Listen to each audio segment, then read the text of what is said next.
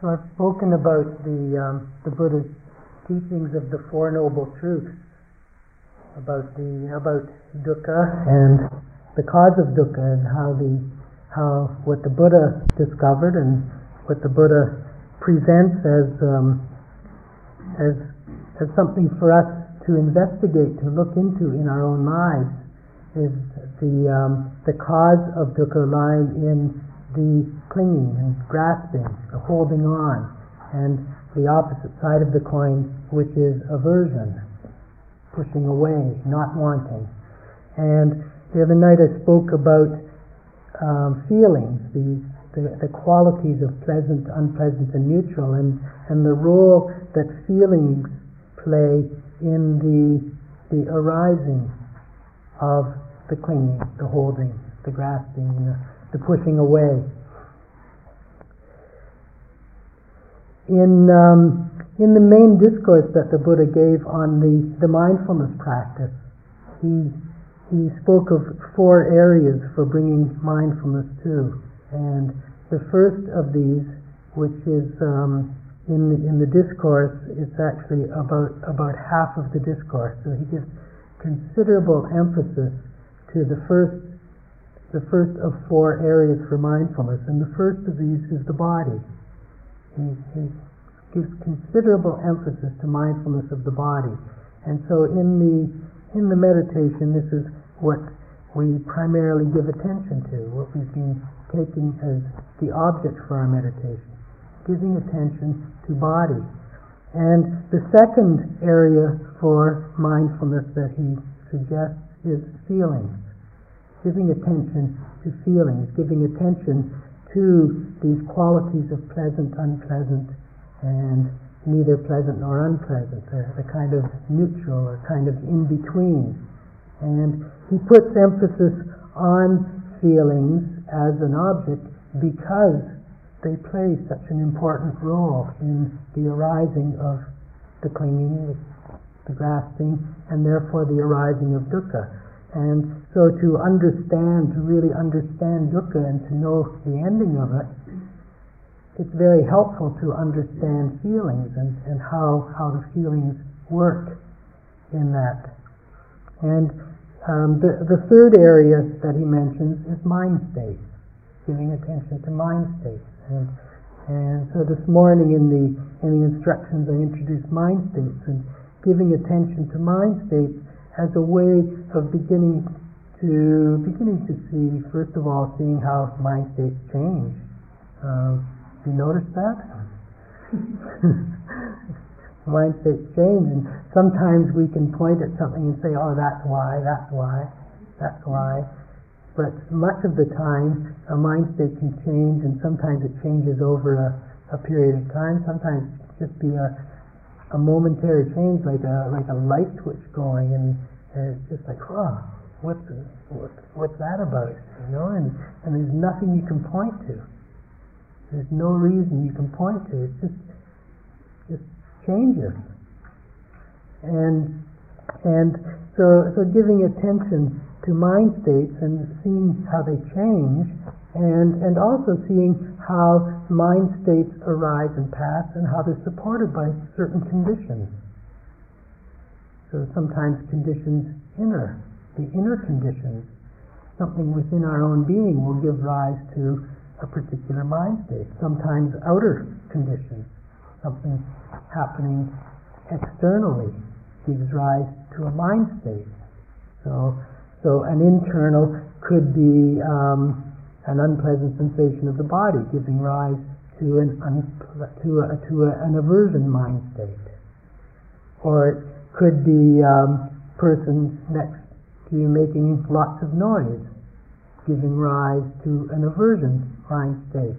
Or it could be just getting to a place where there's really a sense of being settled and being grounded, and a pleasant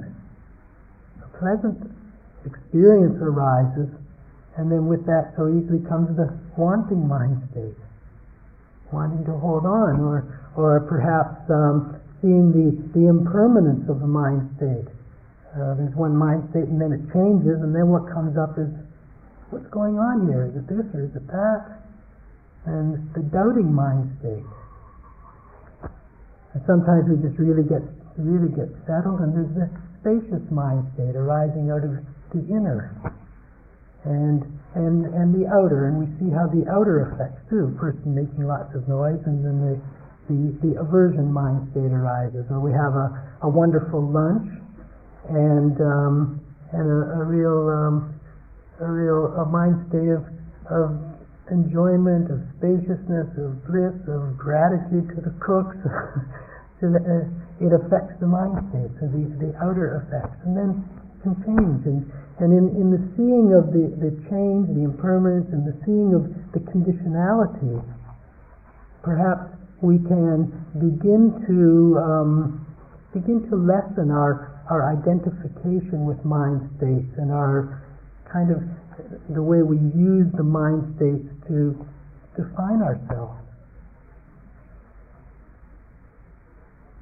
We can use the mind states to define ourselves in a way that we identify with a particular mind state, and then when it goes, then I have to get it back. I want that back. I need it. That's what makes me happy. Or an unpleasant mind state, an undesirable mind state, I have to get rid of it. I have to get back to how I was or who I was. And so the seeing of the conditionality and the seeing of the impermanence can help us to just lessen this grip on the mind state. So and of course the same is true. The same principles work with the feelings and with the body as well. And the practice of giving attention to the body, giving attention to the feelings, giving attention to the mind state is very much one of coming to know through actual experience, not just as an idea, but through actual experience, to know the changing nature, the impermanence of the body, of the feelings, of the mind states, and to know the conditionality, how the condition of the body is dependent on lots of other conditions, like what we eat, the air temperature, what we drink, what's happening around us, the environment, all kinds of factors, and inner factors as well, the health condition of the body, all kinds of factors that contribute to body, and we can begin to see this, to experience the impermanence of body, the impermanence of feelings, of mind states, and the conditionality of them, and with all that, just be a letting go of the effort and the struggle that so often goes into trying to hold on to it. And the fourth is the teachings. The fourth area that he suggests for bringing mindfulness to is the teachings, and the teachings. He lists a number of lists in this discourse. The Buddha really loved to have lists, and just all kinds of lists of 2 of these and 3 of these and 7 of these and 10 of these, and there's a whole collection of discourses of the Buddha, and it's called the chapters in it are called the chapter of the ones, the chapter of the twos, the chapter of the threes, the chapter of the fours, and it's all these things, all these lists of one thing and lists of 2 things and lists of 3 things. It goes on and on and on. But how did I get to that? So in this discourse, he gives a number of these lists of areas to bring attention to, and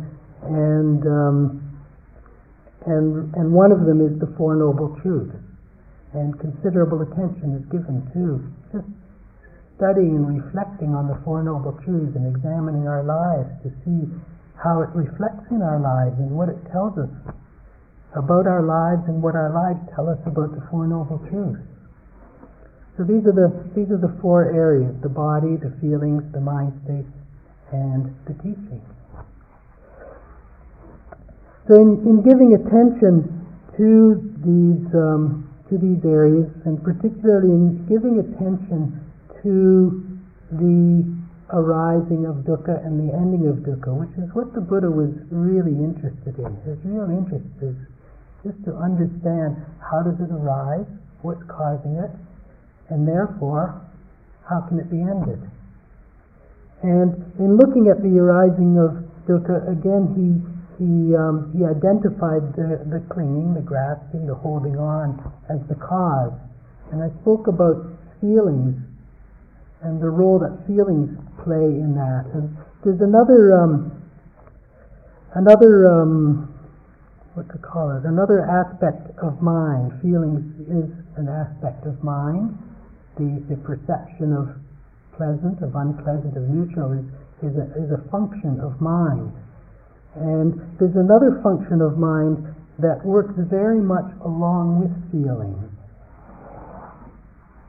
in giving rise to the grasping, and that's the function of mind that the Buddha referred to as perception. And what he meant by perception is the aspect of mind that perceives an object. Okay, so for example, I'm sitting here with my eyes closed, and I suddenly open my eyes and I perceive a whole bunch of objects out there. Okay, there's all these people out here. That seeing of each of you as a separate object is perception. And so the perception, and the same thing happens with a sound. So a sound, a vibration hits the eardrum, and there's the hearing, and the perception is that there's a sound out there. The bird out there made the sound. And same with maybe with a smell. Maybe if you walk by the kitchen just before lunchtime and the smell comes out. There's a smell, and the perception is the smell is in there. And so on with each of the senses. And when you think about it, it's kind of a peculiar thing, isn't it? That, for example, I hear a sound and I say, it's out there. But where is the sound actually happening? Where is the hearing actually happening? It's actually happening here, isn't it? And yet I say it's out there. And that's perception at work. And I think one of the questions that can arise in the process of the meditation in observing something just like that, it's a simple thing like that, is that perhaps the question of how reliable are our perceptions. When we have the perception of something out there, so the perception arises, okay, so the eyes open or the ears open and the sound comes or the visual object comes, and the perception sees the object or hears the object and places it out there. And what happens at the same time is that perception places me here, seeing it or hearing it, or smelling it, or tasting it. Okay, so perception kind of recognizes a connection, which is actually what it is, because it's the object and the sense door coming together. So perception, in a way, recognizes a connection, but then it perceives an object out there and me, the perceiver, here. And that separation, that perception of separation, along with the feeling, gives rise to the wanting. If it's pleasant and it's out there, then I want to get it. And so I have to make effort. I have to reach out to get it. If the perception and the feeling say it's out there and it's unpleasant, then I want to keep it away. So the effort goes into holding it back, and sometimes it's physical. You ever notice in sitting, you're just sitting and just thinking, okay, I have to be mindful. I have to get this. I really want to get this, and you can just feel the body just reaching forward, trying to get it.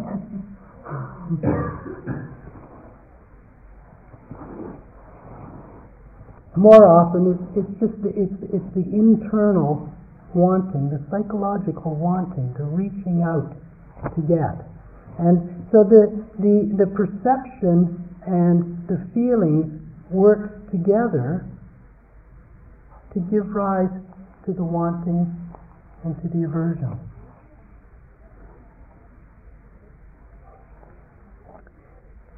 When the wanting and the aversion, with the wanting and the aversion comes the effort to get or to get rid of. Once we've got it, then we want to keep it, and the effort goes into keeping it, protecting it, defending it, whatever it is.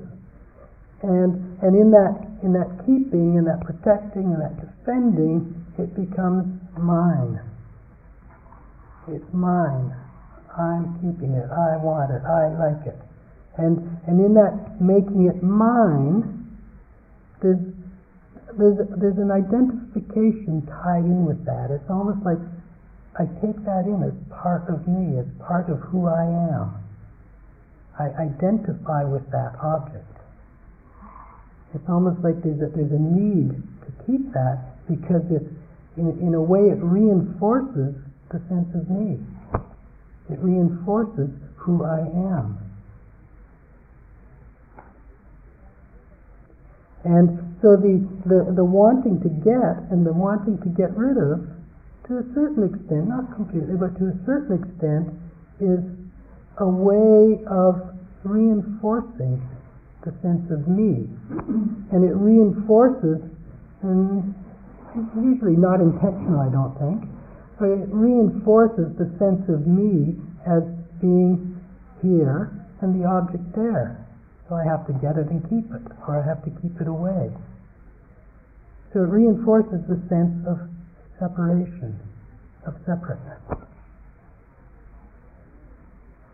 The Buddha very wisely identified, and I spoke of this the other evening too, he identified one form of dukkha as being separation from what we love. In that separation, there's dukkha. And it's almost like the wanting to get is a way of wanting to end the dukkha, to get rid of the dukkha. And I think we can see this in our lives. We have the experience, I think, of wanting connection, of feeling separate from someone, or feeling separate from life, sometimes feeling separate from ourselves in a peculiar way, and the wanting of connection. We want the connection, we want the contact, we don't want that separation. And our senses, our sense doors are all perceiving the world as being separate. And the tragedy, I think, is that we believe it. And one of the questions that I hope will come up in the course of the meditation, in the course of looking into this sense of self, looking into our lives, is this question of how reliable are our perceptions. And there are some rather obvious examples that maybe can question that. Maybe we'll call that into question. One obvious one is actually not so obvious here in Devon. I was going to say the example of the sun setting. Don't see the sunset so often, do we? When we see the sunset, we look out And the perception is that the sun is going down and the sun is setting. That's our perception. That's what our sense doors tell us. But in actuality, the sun is just sitting still and the earth is turning. So our perception is not very accurate. In fact, it's completely inaccurate.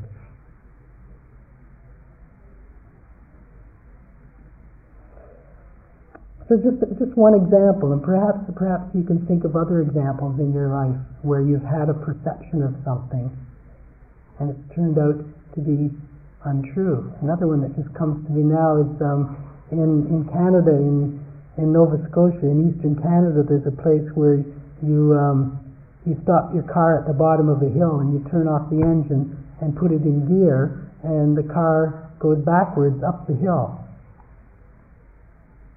And they call it magnetic hill. They say there's a big magnet in the hill that's pulling the car up the hill. Now, if you believe that, but in fact, it's a trick. It's an illusion. It's an illusion of perception. The perception is that the car is going uphill, but it's just an optical illusion, and the perception is completely false. It's got nothing at all to do with what's actually happening. So our perceptions play tricks on us. Our perceptions play tricks on us.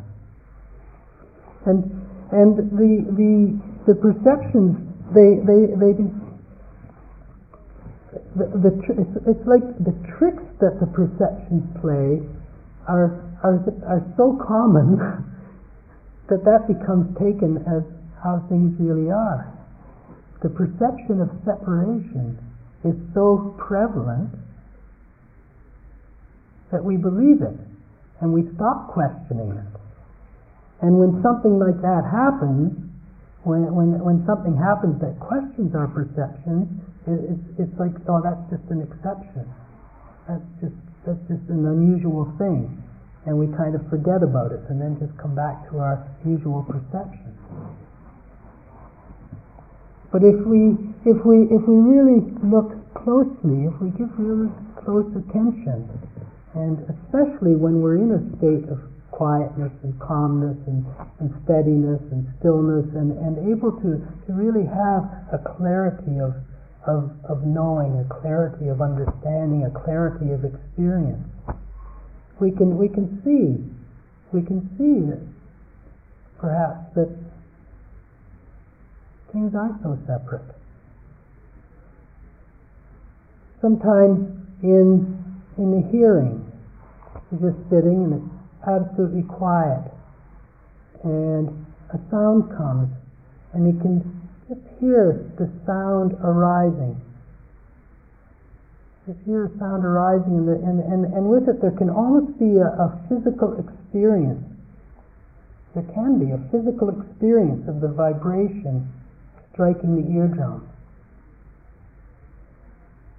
and the knowing of the sound arising out of that connection, out of that non-separateness of the eardrum and the sound vibration. The hearing and the sound don't arise out of separateness, they arise out of the non-separateness, out of the coming together. And a sight, a visual object, the seeing arises not out of the fact that there's something out there and something here, but it arises out of the non-separateness, the connection. And so when we hear something, or when we see something, or when we smell something, the perception is one of separateness, but in fact it's happening because of non-separateness. That makes sense?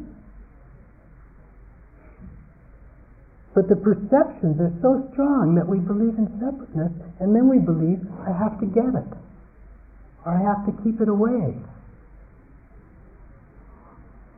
But in fact, it's already here. Don't have to get it. It's already here. It's right here. It's not separate.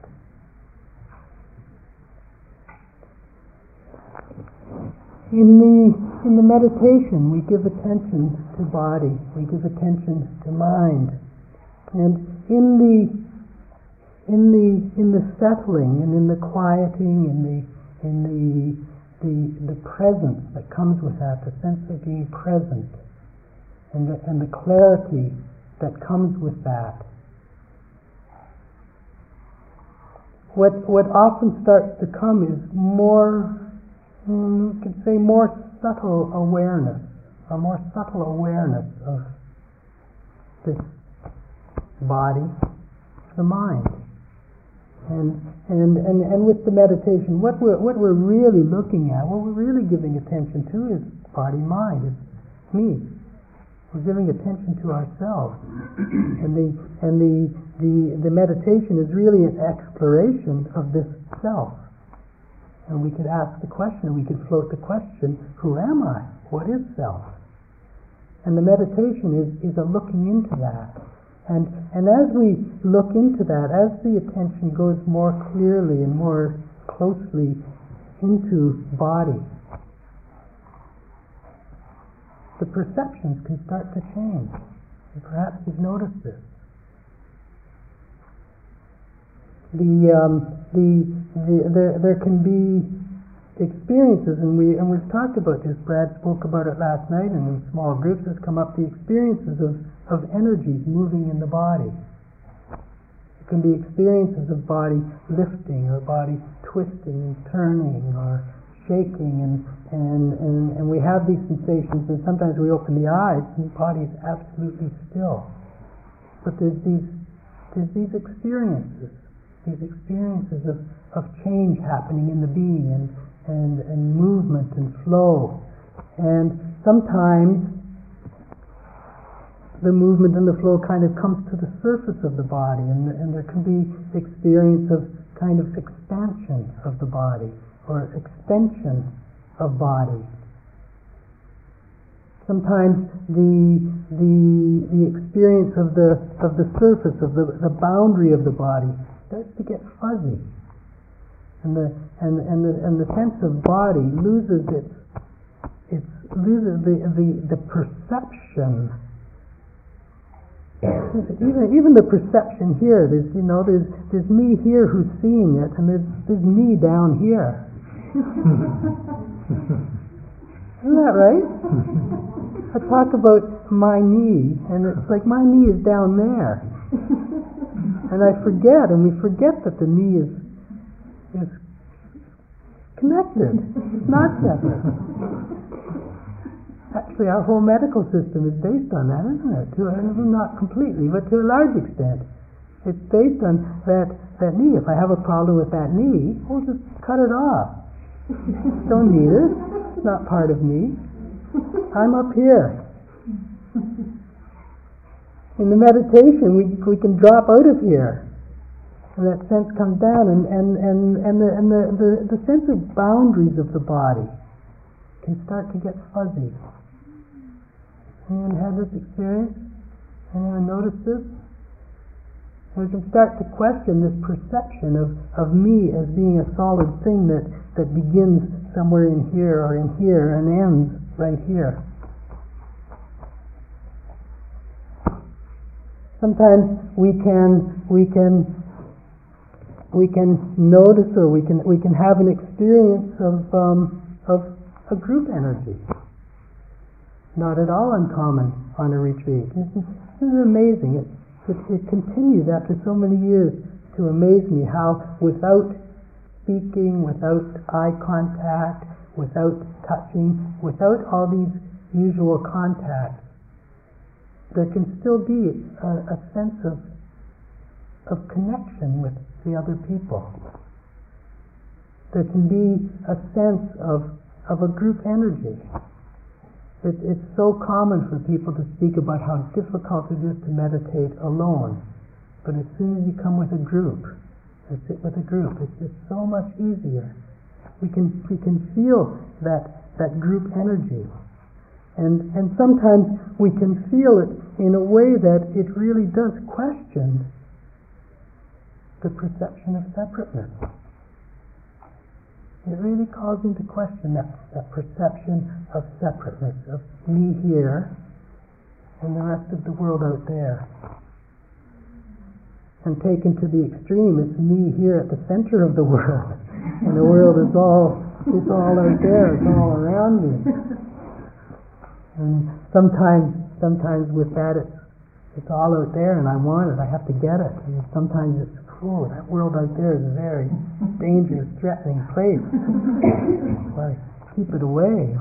I better attack it before it attacks me. So the perception of self starts to come into question. Sometimes in the meditation, I think it often happens for me, for sure. It often happens, and I think for many people, it often happens in the walking meditation, and I think in the Qigong as well. The sense of the body just moving. And it's like it's not me doing anything. It's just the body moving. Anyone had that experience? And it just calls into question the sense of who's doing it.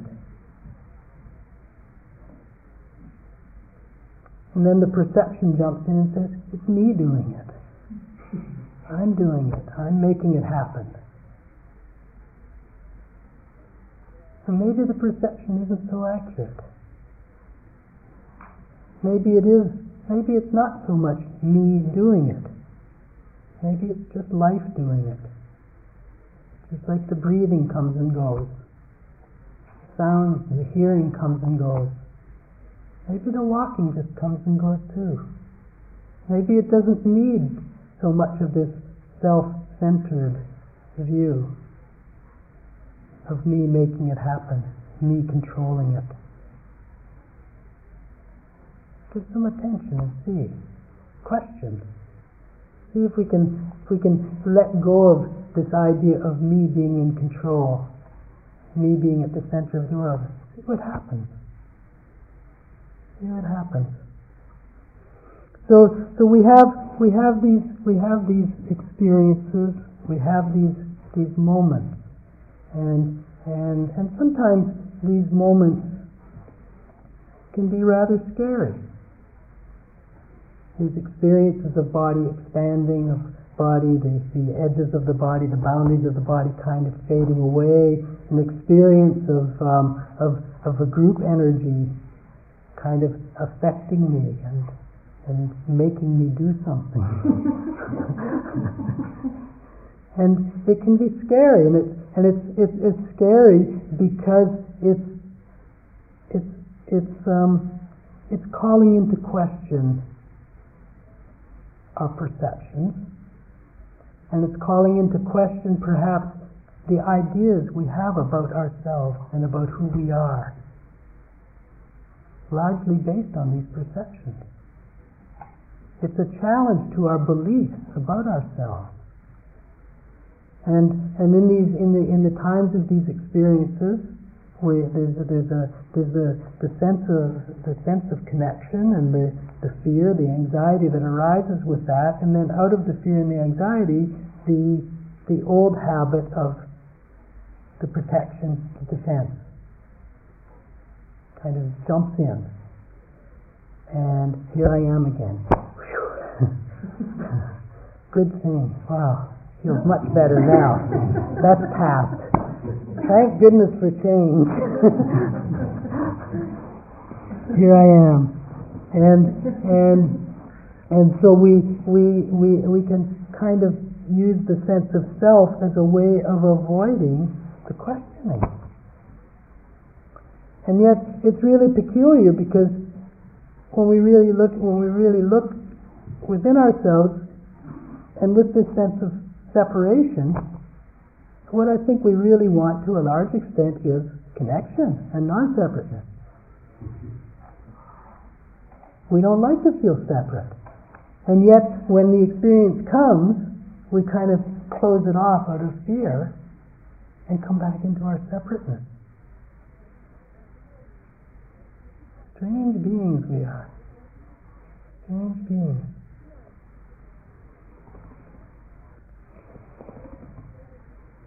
So the meditation is to give attention to questions. To question our beliefs about the way things are, our beliefs about our perceptions, our beliefs about our ideas of who we are, of what we are. Beliefs about separateness. Perhaps beliefs about non-separateness. We can equally hold up the belief, well, we're non-separate, we're all not separate. There's no separateness. We're all one. And we can hold on to that, and then something comes along and kind of challenges that.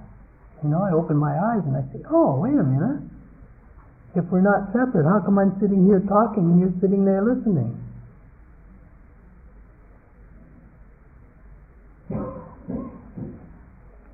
To be watchful for holding on of any idea of who we are or aren't. And in that letting go of the views, and I would say particularly seeing into this perception, this aspect of mind that separates, and really looking into that. Letting go of the sense of self and allowing for the freedom that can come with that. We put so many limitations on ourselves out of perception. The perception of separateness, the perception of how I am, of who I am, or how I should be, or how I shouldn't be, or what I should be doing, what I shouldn't be doing, what someone else should be doing, what someone else shouldn't be doing, and all of these ideas create limits.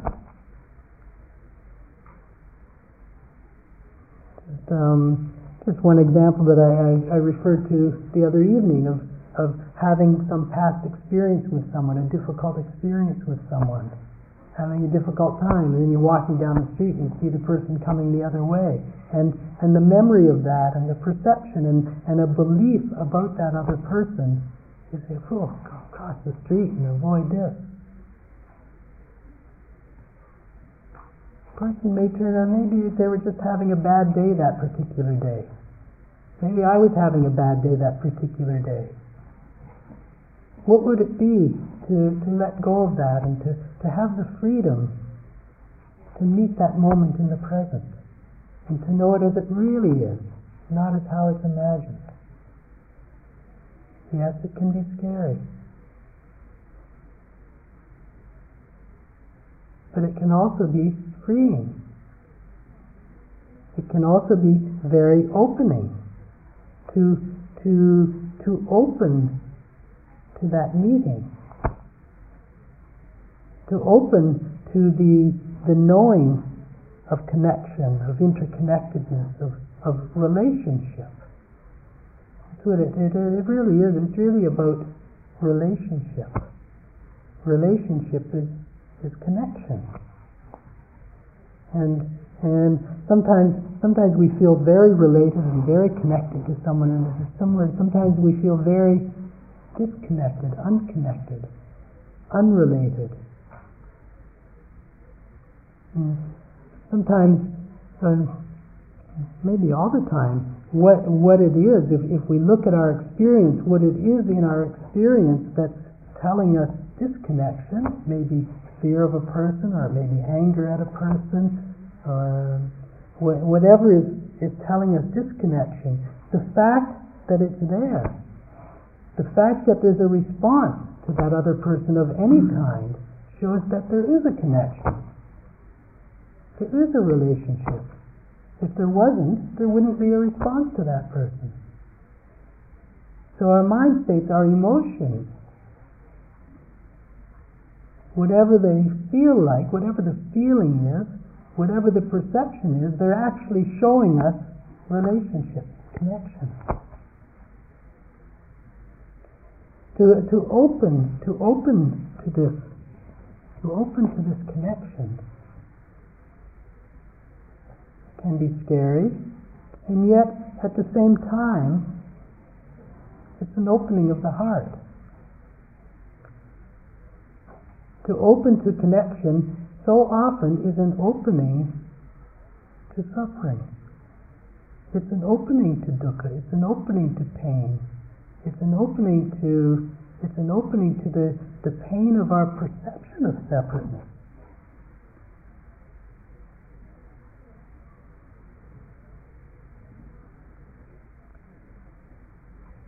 Sitting here myself at the center of the world, I look at my own life and I see, yes, there's dukkha in my life.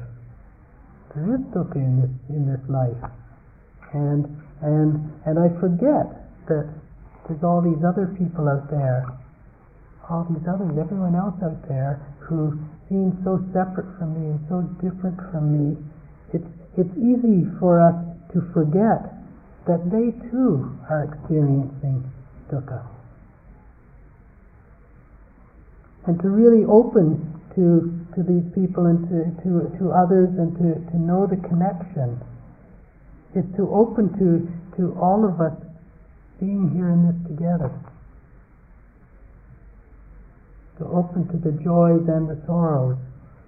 To open to the pleasures and the pains. And from that opening and from that knowing of connection comes not so much fear, not so much defensiveness, not so much anxiety, but rather compassion. The opening of the heart, the knowing that we are all here together. The knowing that each one of us is dependent on each other for who we are.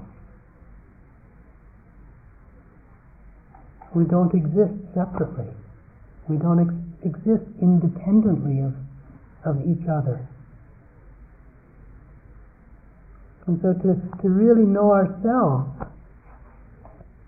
means opening to all. And to open to all is to know ourselves. To know ourselves as not separate, independent, individual beings that start somewhere in here or here and end right here, but as beings that exist in dependence on, in relation to other people, to the environment, to the animals, to the air, to the water, to all of life. To know that we're not separate from life. We speak about ourselves and the environment. We are the environment. Each one of us is the environment. And all of us together is the environment. If we want to take care of ourselves, we have to take care of the environment. If we want to take care of the environment, we have to take care of ourselves. It's not separate. And yet our perceptions tell us, I'm here, the world's out there. So I encourage you to take the Buddha's advice and to really give attention, to bring inquiry and investigation into this sense of self, into the perception of me here at the center of the world, into the ideas that we hold on to that form who we believe ourselves to be. I look at ourselves and we see all different aspects. We see that there's change. We see one moment I'm like this, and another moment I'm like this, and another moment I'm like this, and it's like there's all these little bits, and they're all me. And somehow through spirituality I should be able to bring them all together. You know, there's the work me, and there's the home me, and there's the meditation me, and there's the parent me, and there's this me and that me, and the inner child me, and the outer child me, and all these different me's, and somehow I should be able to bring them all together, and we struggle to bring them all together. Maybe there isn't just one me. Or maybe all these parts aren't so separate and don't need to, and we don't need to struggle to bring them together. Look into it. Give attention. And see what experience reveals. Not thinking about, not trying to figure it out, but what does the actual experience of life reveal? So let's sit quietly together for a couple of minutes.